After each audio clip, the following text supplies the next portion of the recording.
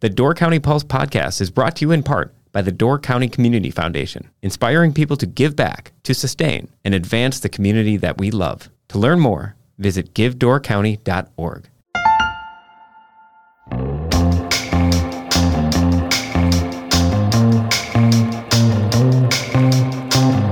Welcome back to the Door County Pulse podcast. I'm Myles Dannhausen Jr., and we have a little bit of a different format for the podcast this week. Last week, I had the opportunity to take part in a special Fishtails lecture series at Crossroads at Big Creek. I joined Mark Holey, fish biologist and the founder of the Fishtails lecture series, to talk to author Dan Egan for a Q&A in front of an overflow crowd at Crossroads. They were there to hear Egan talk about his new book, The Devil's Element, Phosphorus and a World Out of Balance. Egan grew up in Green Bay and has spent a lot of his life vacationing with family in Door County, spending time at family homes in Door County. It has a strong connection to Lake Michigan and the Great Lakes in general. He spent about 20 years as a Great Lakes reporter for the Milwaukee Journal-Sentinel. And that came through in his last Pulitzer-nominated book, The Death and Life of the Great Lakes, which I'm sure a lot of listeners of this podcast are familiar with. While we often talk about phosphorus on a local scale in terms of agricultural runoff into streams and lakes and its effect on the fisheries and residents here in Door County and Kewaunee County, Egan takes more of a global dive into the issues surrounding this kind of lifeblood element and looks at its dwindling supply of phosphorus and the large host of problems associated with it, both in terms of its use now and what happens if we run low on it or run out of it. It's a really, really fascinating discussion with him, and Mark Holey did an incredible job leading that discussion. I was fortunate enough to be able to chime in a little bit in this event sponsored by Crossroads at Big Creek, the Peninsula Pulse, and Right On Door County. I want to give a special thanks to Laddie Chapman at Sherman Bay for providing the audio for this podcast. He recorded this. It's available on YouTube at Sherman Bay, on the Sherman Bay YouTube channel, but I'll also embed it into the DoorCountyPulsePodcast.com page for this episode. So when you look at this episode online, if you wanted to watch this, you can watch the presentation there. And a special thanks to Mark Holey for putting this all together and leading a fascinating discussion. It's great to be up on a panel like that and have somebody who knows far more than you do about a topic. And that was definitely the case here, not only with Dan Egan, but also with Mark Holey. So I think you'll enjoy this conversation. It's a great opportunity to talk to somebody who knows this stuff better than anybody else. And I highly encourage people to go out and find this book, buy it, give it a read, and learn a little bit more about this element that Dan talks about in such a, it's much more interesting than maybe your high school science class would talk about elements. So here you go. Hope you enjoy it. To get things started, after writing The Death and Life of the Great Lakes, which is very popular, what made you choose phosphorus as your next book? In that Great Lakes book, I did a chapter on Lake Erie and focused a lot on phosphorus and what that was doing to the Lake Erie watershed. Specifically, it was wreaking havoc with this toxic algae.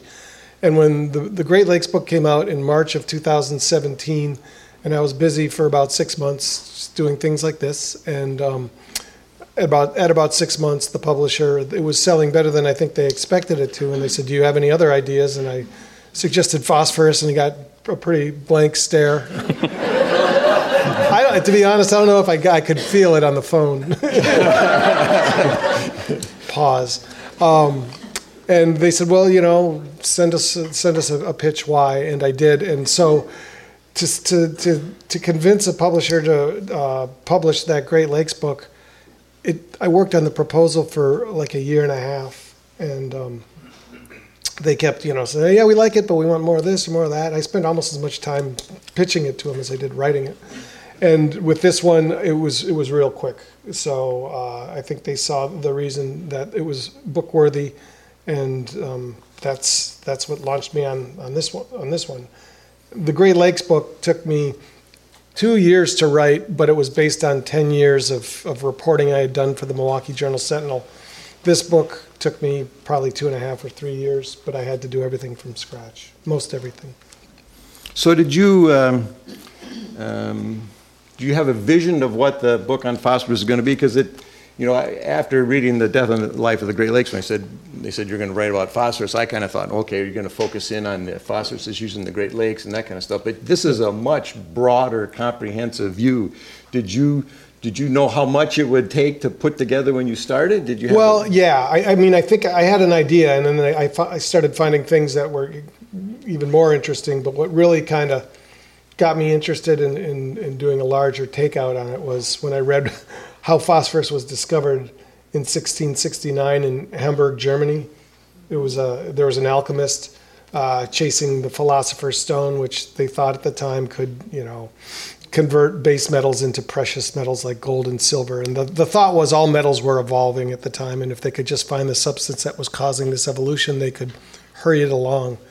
And so they were looking everywhere for this, and this guy thought he could find it in the urine stream. So he cooked his urine and did a bunch of hocus pocus. There was a lot of urine,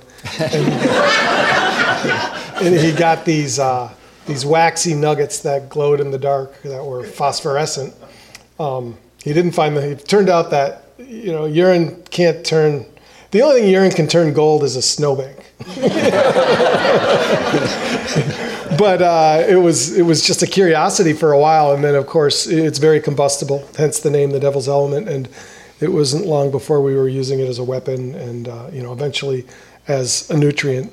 So that's where I thought I would start the book, and I have a turkey fryer. I have a bunch of friends who drink beer. I have safety goggles and a thermometer. I thought I could make my own phosphorus. And at the time I had a father-in-law who was a chemical engineer who spent his career working on catalysts to produce ammonia for fertilizer. So he was kind of in the know, and he was going to come up around Thanksgiving, and I had proposed it to him, and he laughed and said, well, it'll be fun trying.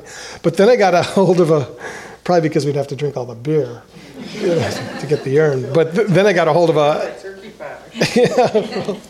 I got a hold of a chemist who specializes in reproducing these old experiments at Johns Hopkins University, and I told him what I was thinking about, and he said he had the same thought years earlier, and to just don't. He said, one, it's gross, it's a dirty enterprise, and two, it's super dangerous. The closer you get to success, the closer you get to blowing yourself up. So there's some of that in the book, just a reference to it, but my grand plan was to open with a bang, and I was going to ask you that. I mean, you literally start with a pants on fire story, right? Oh, is it yeah. Where the guy was put out of the Baltic or whatever. I was constantly reminded that this was a book about phosphorus by the publisher and the agent, the editor as well. And we want stories, and that it wasn't hard to convince me of that because that's what I've done at newspapers for so long. So I was always looking for interesting human connections. And the opening of the book is actually a guy in Florida in Cape Coral who was pulled over for drugs, and he got out and he ran and he jumped into one of those canals that lace Cape Coral, like alleyways, and it was filled with this toxic algae, and he almost drowned. The police weren't going to jump in after him, and they were yelling for him to get out, and he was like dog paddling and vomiting, and he ended up surviving, but that was, I thought, a good way to open the book. And then it goes on to the first chapter. The first chapter where it's back in Hamburg, Germany. So, that's where this stuff was discovered. And I mentioned earlier that it wasn't long before we started making weapons with it. And that came home in Hamburg in a big way in 1943 when the Allies burned the city to the ground with incendiary bombs, many of which were phosphorus-based. So these bombs, they look a lot like fireworks, those globules that just drift down, but they don't. And this I always wonder, when we're watching fireworks on the bay or whatever, where does all that stuff go? Yeah. I mean, it's fun to watch, but we don't ask that question. Yeah, don't ask. Well, in the case of phosphorus bombs, it congeals, and they're these little shards, and they sink, and they're stable and harmless. But they look a lot like amber, and amber, unfortunately, is like very common up there in northern Germany and on the Baltic coast. And people comb the beaches collecting it, and you can Google this. It doesn't happen every day or every week, but it happens several times a year, at least. Somebody thinks they find a nugget of amber, and they put it in their pocket, and when it warms to a tick above 80 Fahrenheit, 85 maybe, it combusts. And so that's where I start the book with a guy who, he says he didn't think it was amber. He thought it was a fossilized oyster shell. And didn't think much of it, put it in his pocket. It was a winter day. He was on the Baltic coast, not far from Hamburg. And all of a sudden, and he's like, he had no idea what was going on. He's like, I don't smoke. I didn't have a lighter. Why did my leg just burst into flames? And he put his hand in his pocket and he pulled it. There was just a goo down there. He pulled it out, and all of his fingers were like birthday candles when he took them out. They're just on fire. Yeah, so he had to go into the Baltic Sea in December or January and to put out the flames. But then when he would come back out, it would flare up again. And they were going to bring in a helicopter, but they thought it would take the helicopter down. So they ended up waiting for an ambulance and packing him in cold or wet towels and getting him to an emergency room and extracting it. And he survived, but he burned like almost half of his body from that. So yeah, that was, and so when I went, there's nothing funny about this, but I'll just share it. So I'm walking on the beach with this guy, and I have a translator with me she lives in Germany, and she was a friend of mine from graduate school. And she was, talking to him, and I started looking on the beach for amber or phosphorus. And I found one, and I brought it, and I was afraid to have it in my hand, so I put it on my notebook, and I showed it to him while he's having a discussion with this woman. And he's like, yeah, it looked like that. And then I run around, and they're just talking whatever they're talking about, and I bring another one back. And he starts looking agitated, and he's like, yeah, like that. And she turns to me and just says, dude, can you read his face? And it was painful for him. It was scary, and it is scary. That's why it's in the book, and it's scary today because it's believed to be being used in Ukraine and maybe some other places. In the U.S., it's legal to use if you're going to use it exclusively or mostly, I guess, as a smoke screen or to illuminate a night sky. But it's also just a real weapon of terror because when it hits, it burns right to the bone, and there's no way to treat it in the field or anything like that. So yeah, that's well, that sounds great. Cheery stuff. But no, it was important to just talk about what this stuff is because it doesn't exist on its own in nature, and we tinkered with it a lot. And along the way with that tinkering, we figured out that it was basically a miraculous nutrient that is a big reason why we have 9 billion people on the planet today. Yeah. So, well, Dan, I was going to ask you, as writers, we are prone to doubt, and you mentioned that this book, compared to your first book, they jumped on it right away. But in your process of writing it and researching it, did you ever wonder, really a book about phosphorus? Am I gonna be able to finish this? Do I really have a book here? Or no, I knew I had a book, but I did have connecting the dots and making it kind of it took the architecture of that, if that maybe sounds too fancy, the organization of that book was I spent a lot of time thinking about that. No, I wasn't worried. There was more that could have gone in there, and there would have been if it weren't for COVID. I was going to go to Guam and New Zealand and maybe even a little island way off of Australia called Nauru. And these are all important places for the history of our relationship with phosphorus. So no, I mean, other than the average or the normal typical doubts that you have all the time, every night, middle of the night. Right. No, I was, I actually had more doubts about the Great Lakes book because I was so familiar with all that material, and I would look at it and I'd be, kind of reconfiguring it and repurposing it, and I would just think, who's going to care about this? It's most people know about this already. And this, I thought, was an undercovered issue. And I still think it is. And that's why I'm confident that, this book, every summer season, there's going to be people wondering what the heck's going on with the water, because it's not getting better. It's getting worse. And, this book goes a long way to answering that question. Well, comparing it to the previous book, which you said was built on 10 years of reporting at the Milwaukee Journal-Sentinel. In this case, you don't have that. And I just wondered, does your 10 years of reporting and that in-depth level that you were afforded to go into when you were working at the Milwaukee Journal-Sentinel, just covering the lakes so much and covering the environment and the health of the lakes, does that exist today?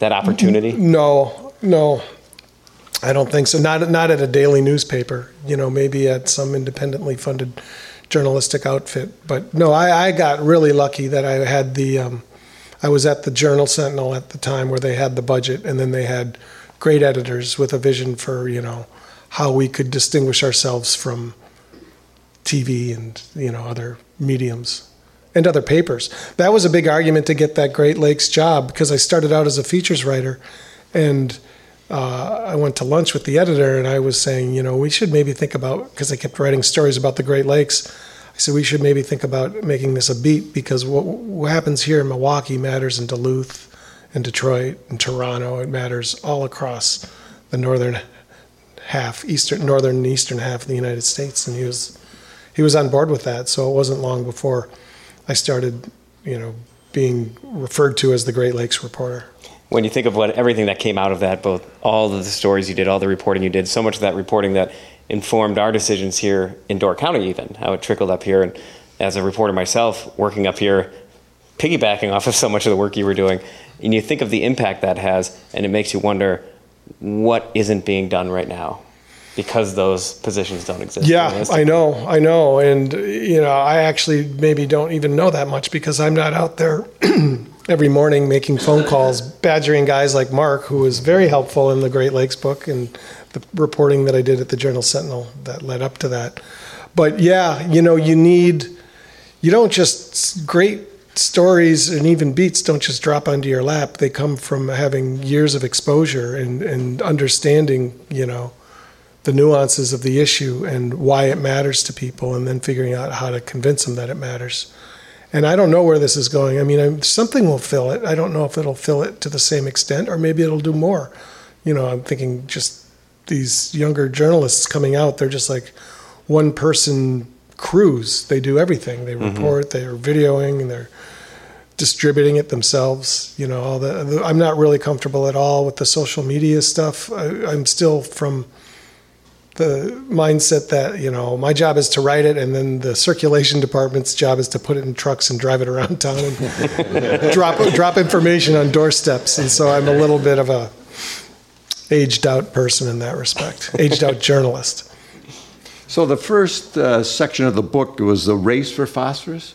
Can you explain or share some of those races? What do you mean by a race for phosphorus? Sure. So yeah, and then this was a kind of a hard thing in the book to flip to, like, okay, I'm talking about phosphorus as this weird thing that was discovered in a weird way and did this horrible damage, but what else about it? And the real interesting thing in this book, and in my opinion, about phosphorus, is that it's in every living cell on the planet. The life wouldn't exist without phosphorus. Isaac Asimov referred to it as life's bottleneck. He's like, that's once we run out of that, there's nothing.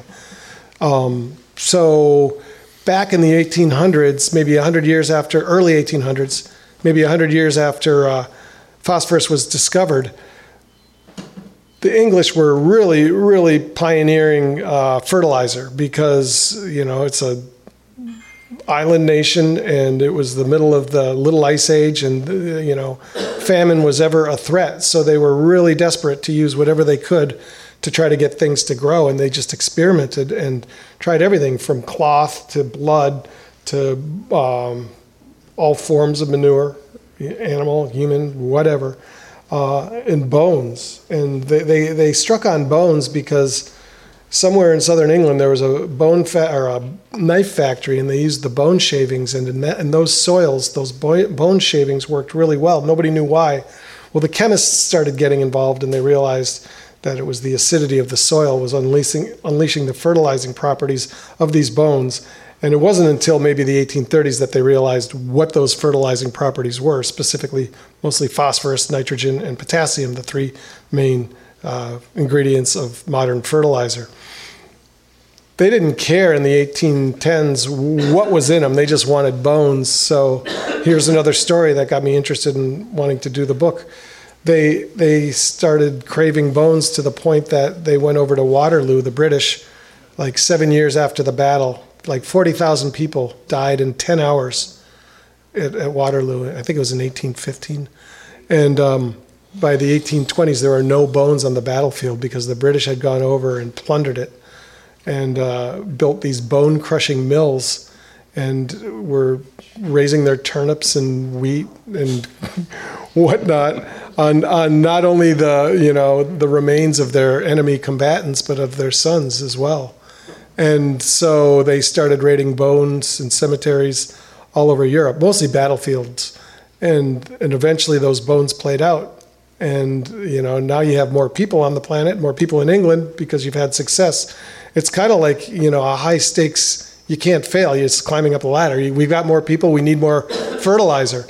So that sent the agriculturists hunting again, and that brought them to the Guano Islands of the South Pacific, where the indigenous people for hundreds, if not thousands of years, had cherished these islands, these mounds, these mountains of bird poop. And there was so much bird poop there because the Humboldt Current is nutrient rich with phosphorus and everything that grows on it. And that includes fish, and fish grow on the birds. The fish eat the birds. I mean, the birds eat the fish.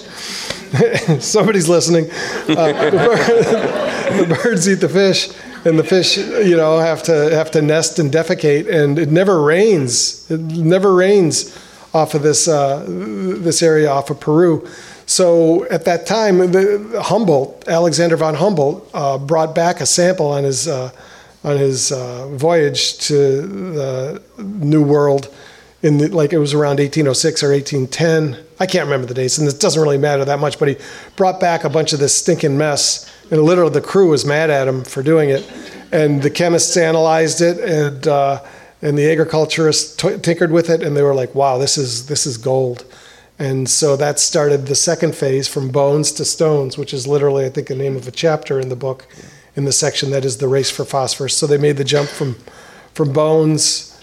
We went from bones to stones to bird poop, and they thought that there was so much of this stuff, and this is a recurring story with this book and with this element, that we'd never run out of it. And the trade started in the 1830s, and the islands were played out essentially in the 1870s or 1880s, which sent us on the hunt again.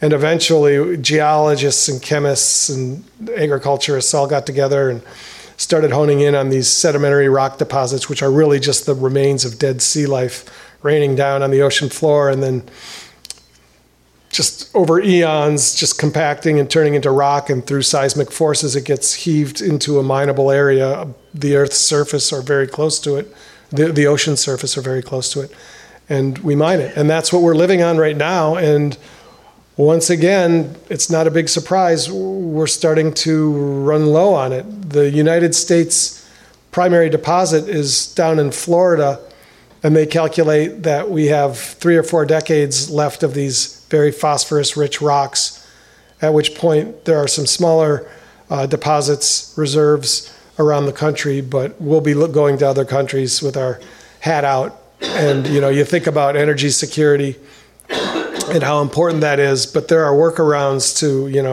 oil, and there's zero workarounds to phosphorus. 80%, 70 to 80% of the phosphorus reserves left on the planet are in Morocco and Western Sahara.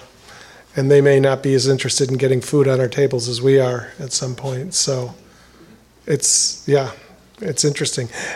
Go ahead. That's a long answer. You're doing a great job. I could write a book about this.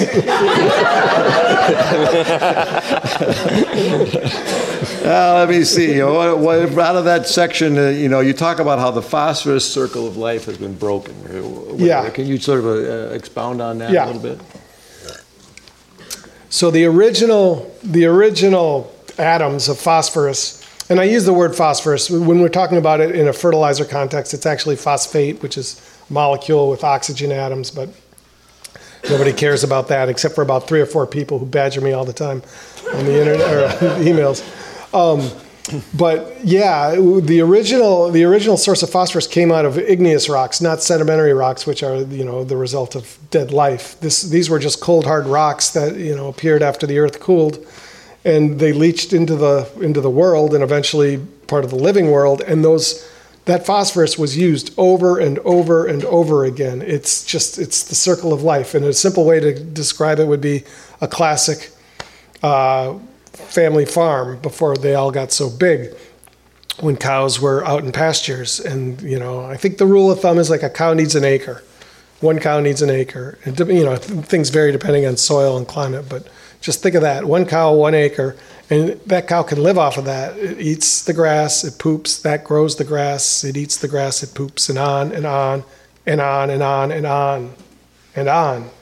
And that wasn't good enough for us once we started having more and more people on the planet. And so we broke that circle of life by introducing chemical fertilizer and phosphorus fertilizer, derived, from bones and then rocks, and we've really changed the way we look at life now. It used to be we would cherish like these manure lagoons that are, many people see them as a nightmare. If you think about what the British would, in the 1800s, they'd look at those and they wouldn't see yuck, they'd see yum. There's a lot of food in there to be had.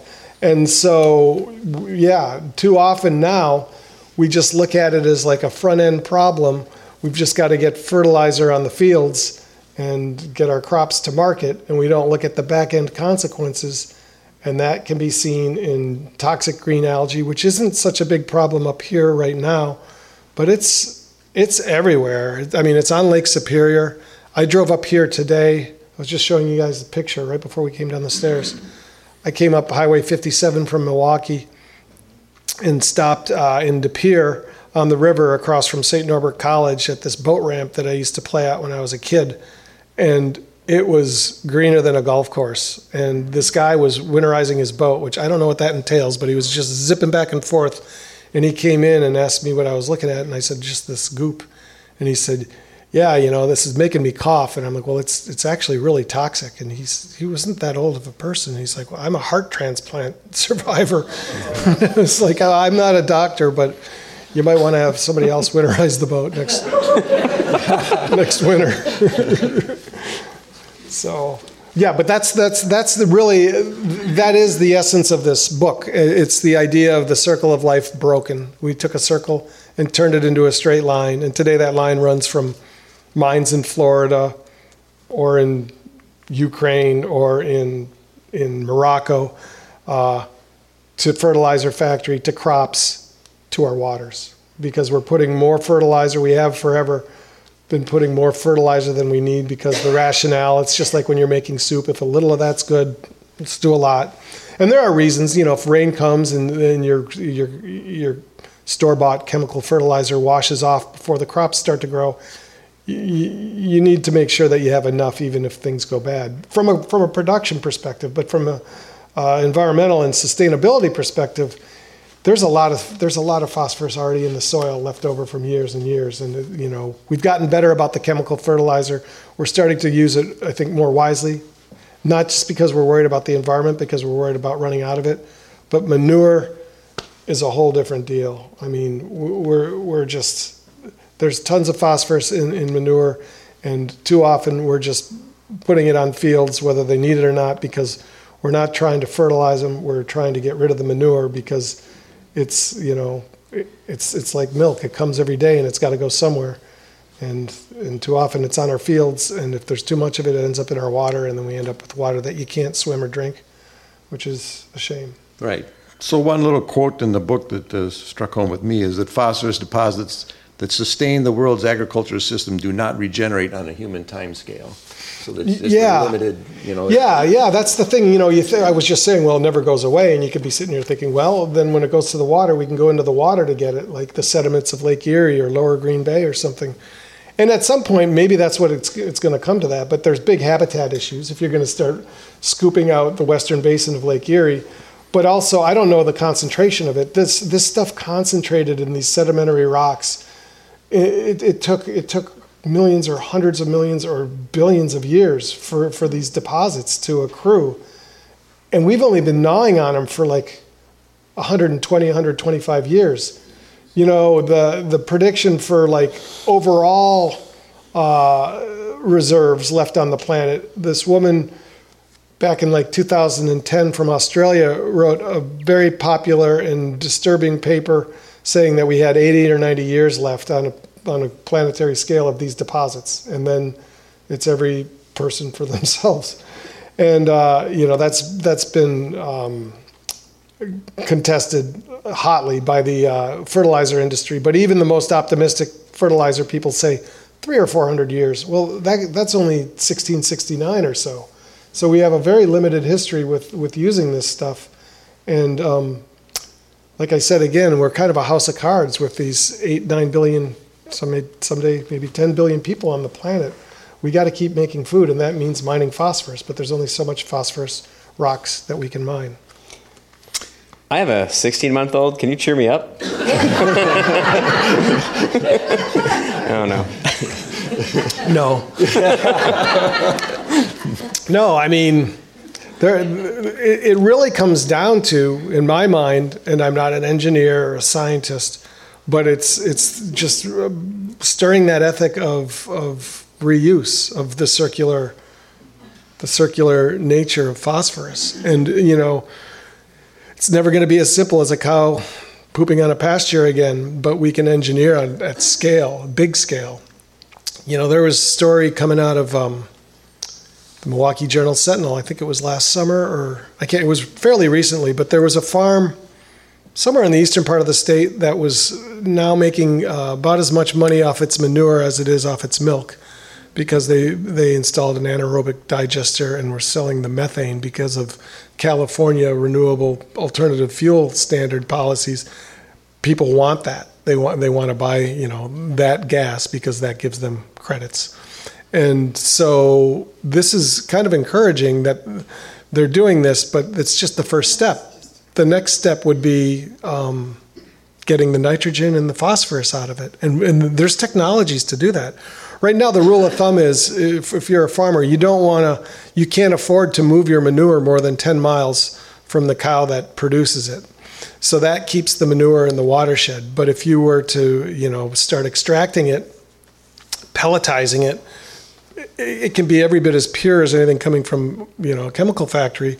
And then you can move it to where it's needed, to watersheds where they're deficient, and save the water along the way. So it isn't, you know, it's hard landings and soft landings, and we have an opportunity to start trying to plan for a soft landing.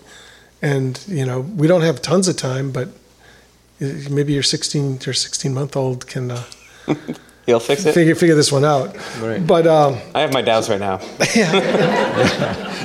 No, I mean, there's any big environmental issue can kind of get you, you know, a little despondent. But you know, we just all we can do is the best we can, the best we can do. We can do more, is what I'm trying to say, and it starts with education, and that starts with like reading a book that has a green cover. Which book would you read first? Yeah. Dan, when you start a project like this, are you thinking of it in terms of I'm in search of the solution, or are you thinking I'm going to tell this story? And then I say that in the sense that like sometimes you're just telling the story and let people figure it from there. Yeah, no, that's a good question, and it's a question from a journalist. Because part of me is like, when I worked at the Journal-Sentinel, I would write these stories, and people would contact me and say, "Who should I write?" And you know, what can I do about this? And you know, it's part of our ethic to just say that's on you. You know, I don't want to say support Alliance for the Great Lakes as a newspaper reporter, because I can't take that role. So there's that, but I also think, you know, I talk in this book in the last chapter, I go back to Hamburg. So, you know, I hope this doesn't interrupt the flow of your questioning, Mark. But you could always get ahead of me. That's okay. But yeah, so phosphorus is discovered in Hamburg. Hamburg's burned to the ground in 1943. Germany now, they have no domestic supply of phosphorus. So to get one and to do better by their waters, to keep their waters cleaner, they're mandating as much as you can never get to 100% of anything, but 100% is as close as you can to 100% phosphorus removal from the sewage treatment plants, which humans produce a lot of phosphorus. And we take some of it out with our technology today, but not a lot of it. And the Germans are now taking a lot of it out. In Hamburg, they just opened up, just this year, a wastewater treatment plant on the banks of the Elbe River. That is like, I don't want to put a number on it, but it's above 99% they're stripping out. And that is going to be fertilizer that they can use to grow their food. So there are things, and humans are a big part, but livestock is huge. It's been estimated that if we got really smart about harvesting that phosphorus from manure, that could provide about 50% of our annual manure or phosphorus needs. So that will preserve the rock deposits that we have around the world. So it's not doom and gloom, but the path we're on is kind of gloomy. We've got to go on a different path at some point. The Door County Pulse podcast is brought to you in part by the Door County Medical Center. Are you looking for a job with excellent benefits, culture, and potential for advancement through tuition reimbursement programs? Door County Medical Center is hiring. For more than 75 years, Door County Medical Center has been the leader in health and wellness for Door and Kewaunee counties. Their integrated medical center provides a wide range of specialties, including primary care, behavioral health, general surgery, the Women and Children's Center, the Door Orthopedic Center, the Door County Cancer Center, and more. To join the team, apply today at dcmedical.org/careers. So moving on, say, to the middle section of the book, where it's the cost of phosphorus. How has the way phosphorus is being used to improve production also been a cost or a burden to society?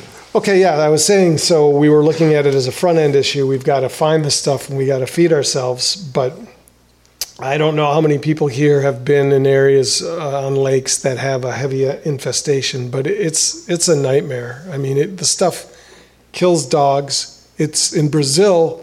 So when I say the stuff, it's cyanobacteria, also known as blue-green algae, and there's a whole array of species. But the one that I really focus on because it's the most problematic is microcystis, and that's that stuff that looks like green paint on the water surface, and it produces a toxin called the cyanobacteria is called microcystis, and the toxin it produces is called microcystin. And microcystin is really bad stuff. It got into the water supply in Lake Erie, or in Toledo on the western end of Lake Erie in 2014, and shut down drinking water for over 500,000 people for several days. And you couldn't just boil the water like a bacteria problem, because this would only concentrate the toxin. So there's like 500,000 people, babies included, who didn't have any water. They had to bring in the National Guard with water tankers and pallets of baby formula. And this is a city on the shore of the world's largest freshwater system. So the environmental consequences, they're not just environmental, they're human health and their economic consequences. And it's not just contained on Lake Erie. I mentioned earlier, they're finding it up on Lake Superior now. And I spent a fair amount of time in this book down in Florida, not just following what happened to this guy who jumped in the canal, but talking to people who live in the coastal cities of Stuart, Florida on the Atlantic, and Fort Myers on the Gulf. And so what happens, Lake Okeechobee is in the middle of the state, and the middle of the state is farm country. And Lake Okeechobee is huge. It's like 30 miles across, and it's round, but it's only about 9 feet deep, and it's really warm, naturally productive, but made way more so by all the agricultural and human wastes making their way down to the lake. The problem is the lake is contained by this dike that has a history of failing, and it's failed twice, and it's killed in 1924 and 1926, I believe, and it killed several thousand people. And now it would be tens of thousands of people because of all the people in Florida. So when the water starts getting too high in Lake Okeechobee, they open up the gates and they send this, I say water with an asterisk because it's carrying a lot of this microcystin in it. And it goes down to these communities that have nothing to do directly with what's going on in the middle of the state, except for they eat hamburgers and drink milk and do all the things that dairy farmers do for us, which is much appreciated. But when there are problems to the current system, and these people are suffering it, and it really interested me that you'd have a room full of people and they weren't predictable environmentalists. It wasn't like they were worried about some charismatic megafauna up in the Arctic Circle, polar bears, let's save the polar bears. They're like, no, let's save my property value. Let's save my kid from having to go to the doctor again. I talked to this one commercial fisherman who had been eating Tums for like 4 days, and he had all these ulcers, and it was traced back to his exposure. You don't even have to go into the water to be exposed. It can aerosolize. And now I'm going to freak you out because I approach this very cautiously in the book because there is no causation established, but there is a correlation between people who live by these heavily infested waters and neurodegenerative diseases like ALS. And there's a lot of research going on about that right now. And it's scary. The connection is drawn out in the book, and it has to do with a certain protein. But the protein that everybody's worried about, they did an autopsy on 12 dolphins that washed ashore, and they all had this protein in their brain. And people are like, the main study I relied on was a guy from Dartmouth who's been on this for 15 years. So I discuss it as speculative, but worthy of speculating. So, yeah, there are back-end problems that alone are enough to I would argue, compel us to change the way the system works today. But when you couple that with the front-end concerns, like we got to feed ourselves, this is why phosphorus is so critical, so important. Yeah. Yeah. So, why are the Iowa cornfields so important to the Gulf of Mexico? Okay, so we're talking about potential solutions or optimistic paths forward. That's a great question.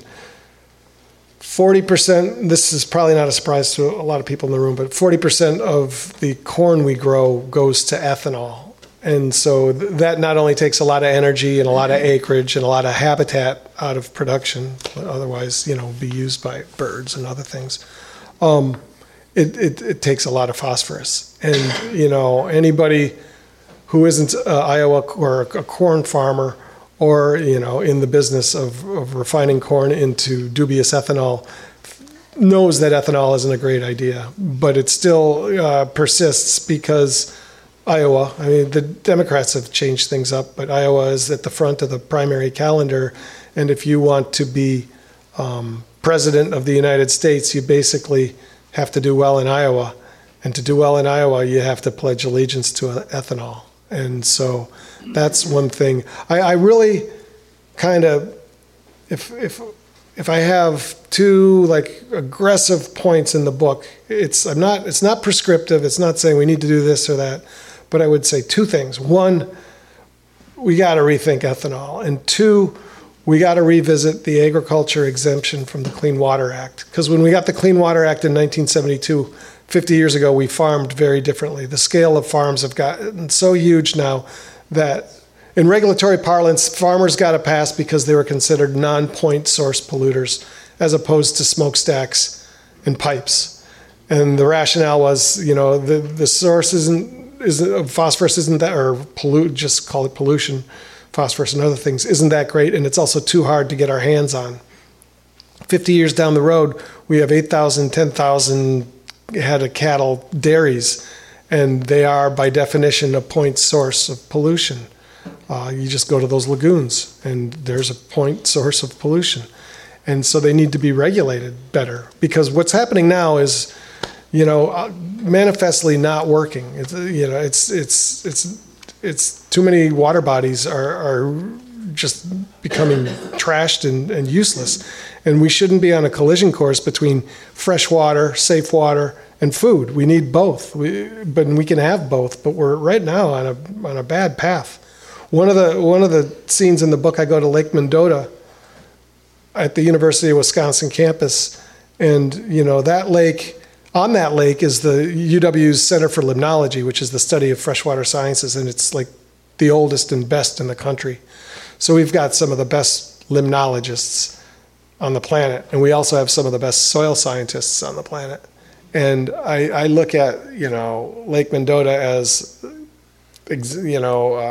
prime example, number one. Like, if we can't figure this out here where we have all the tools, and people love that lake, and they love ice cream at the student union, and that just to me seems to be just crying out to be the test case for let's figure out how to keep the farmers in business and to keep this water swimmable, because right now Lake Mendota.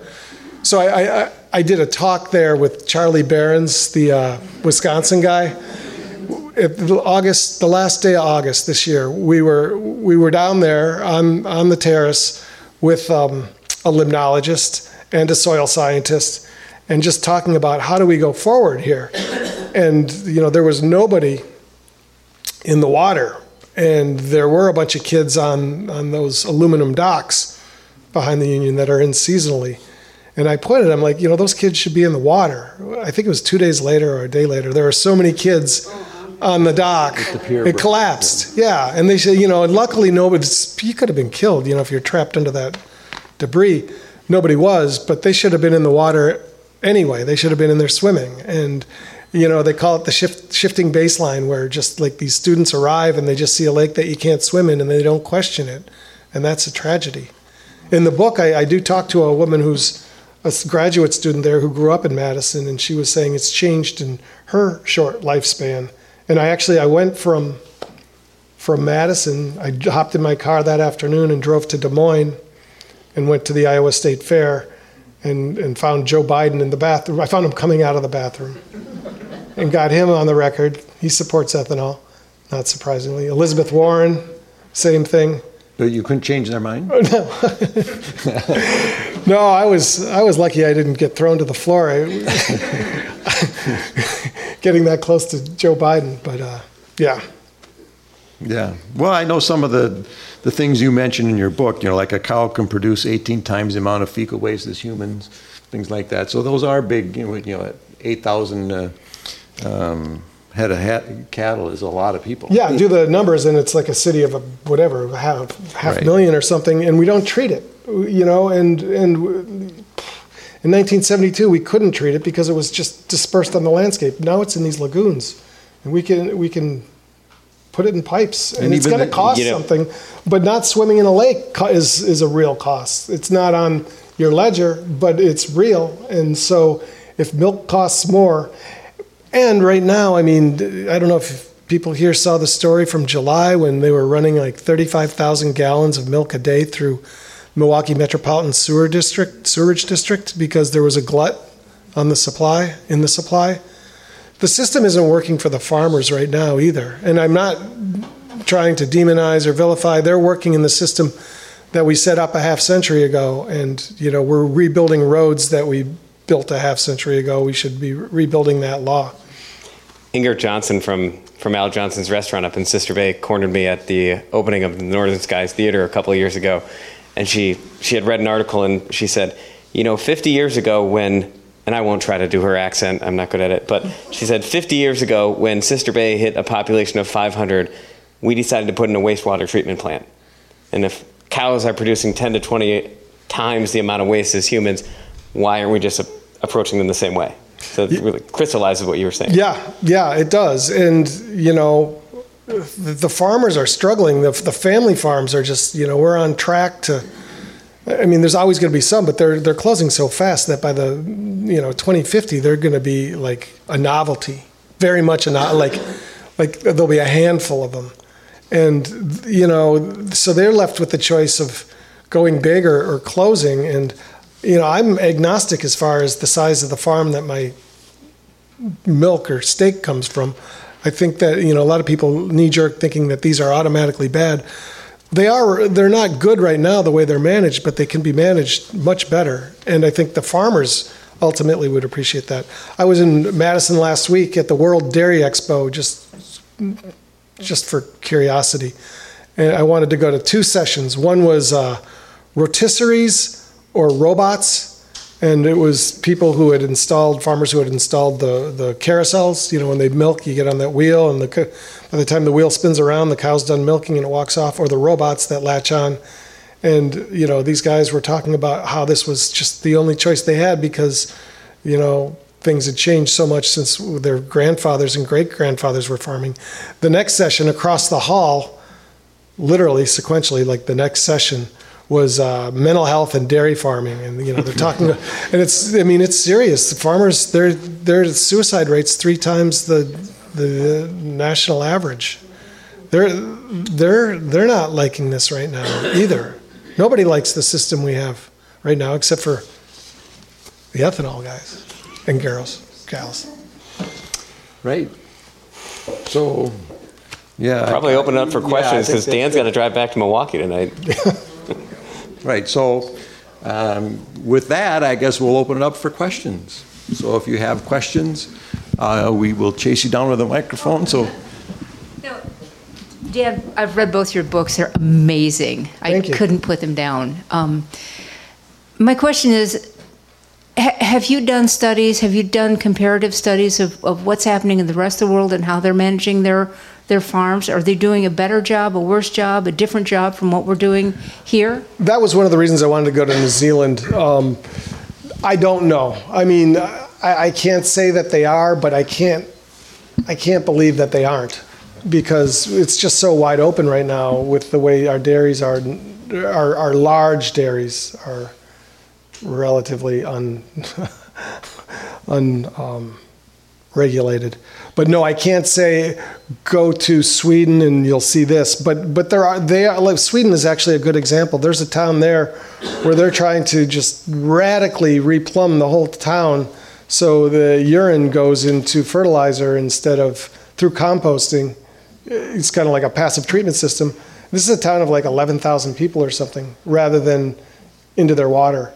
But no, I never, in my research, came across, the ideal place where everything's back in harmony. And, we could be it if we just get on it. So you were at the Milwaukee Journal-Sentinel for quite a number of years. And Milwaukee has, at their waste treatment plant, don't they create fertilizer? Milorganite, yeah. Is that process that they use? I don't want to say scale up, but can you scale it down so a farmer could do that?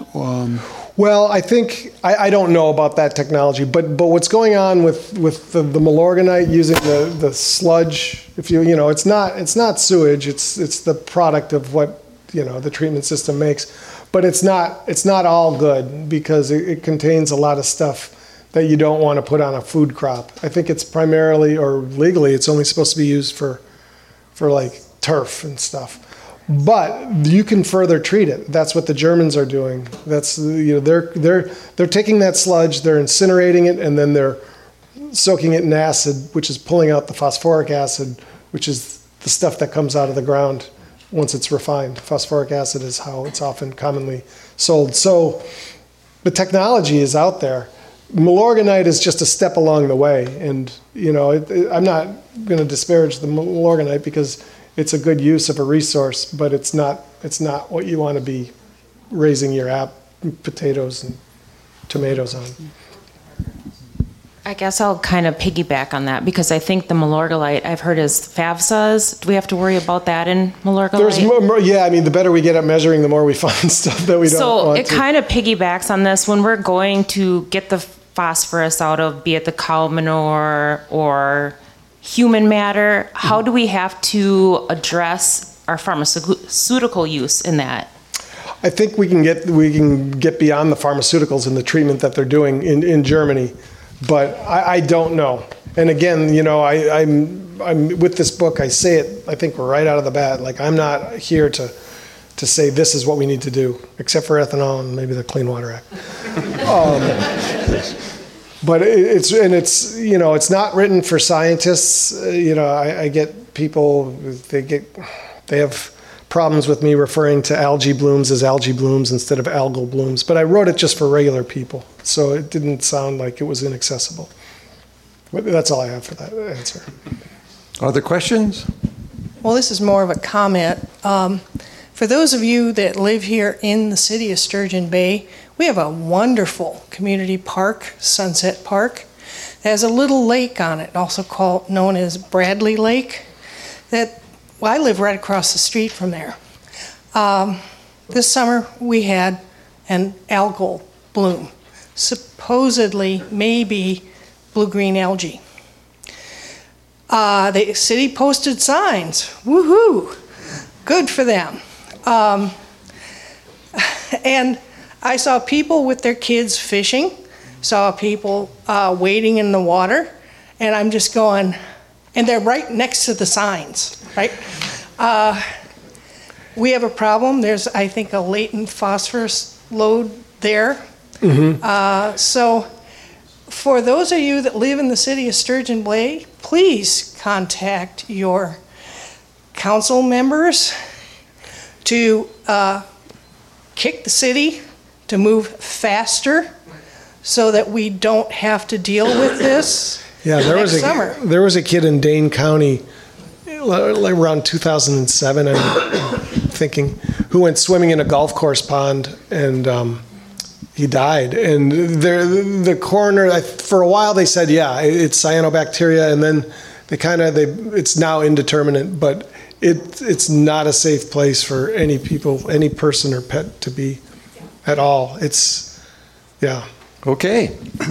Got one more. Okay. I have a comment, and I wanted to ask the question. I think you mentioned having bones were used and ground up for use.